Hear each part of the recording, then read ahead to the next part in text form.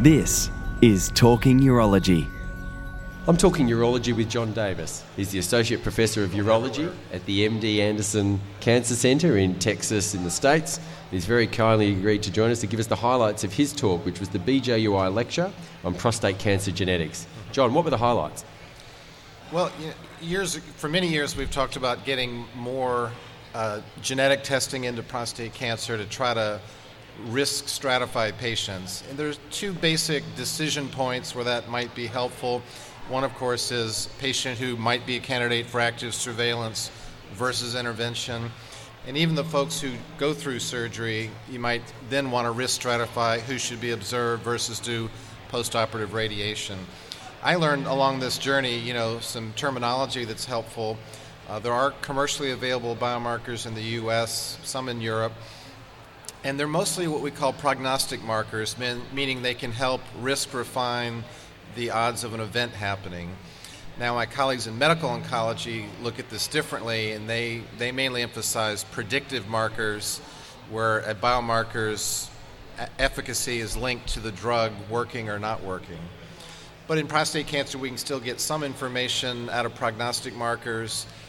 One, for example, is Prolaris that looks at cell cycle progression genes.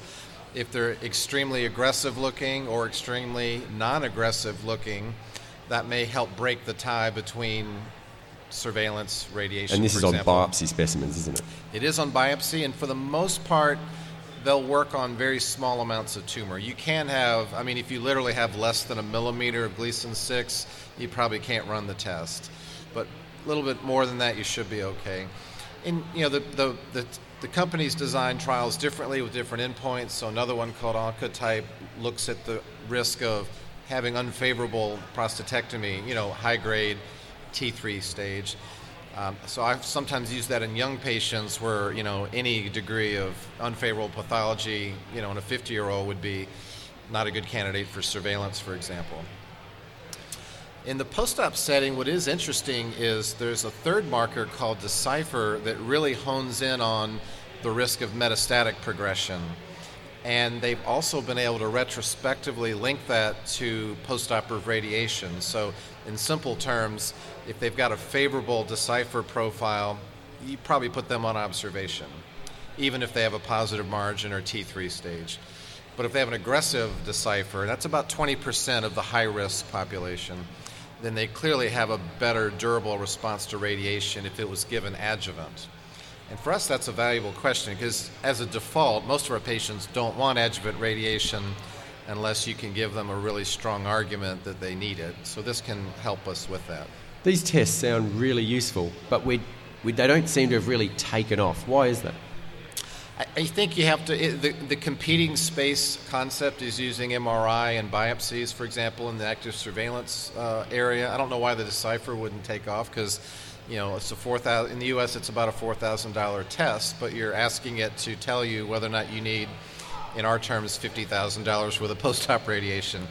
Now, in the biopsy world, it's understandable because if you've got high-quality MRI and fusion-related biopsies, you may prefer to use that to differentiate who needs surveillance versus treatment. In the U.S., high-quality MRI is not universally available. It's really at high-volume centers, whereas if they run a genetic profile, it's the same profile regardless of where it comes from because these go to referee labs. So, each practitioner would have to see what resources and talents are available to them and, sample and figure out which one helps them make these difficult decisions.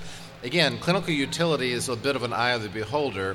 If you have a patient whose mind is made up, maybe you don't need any more information. But I'm sure we all experience patients who are indecisive and they want as much information as they can get their hands on. I certainly know a few of those. Thank you very much, John. All right, Very kind. It's been great to have you here in Australia. Thank you. Great meeting. Thanks.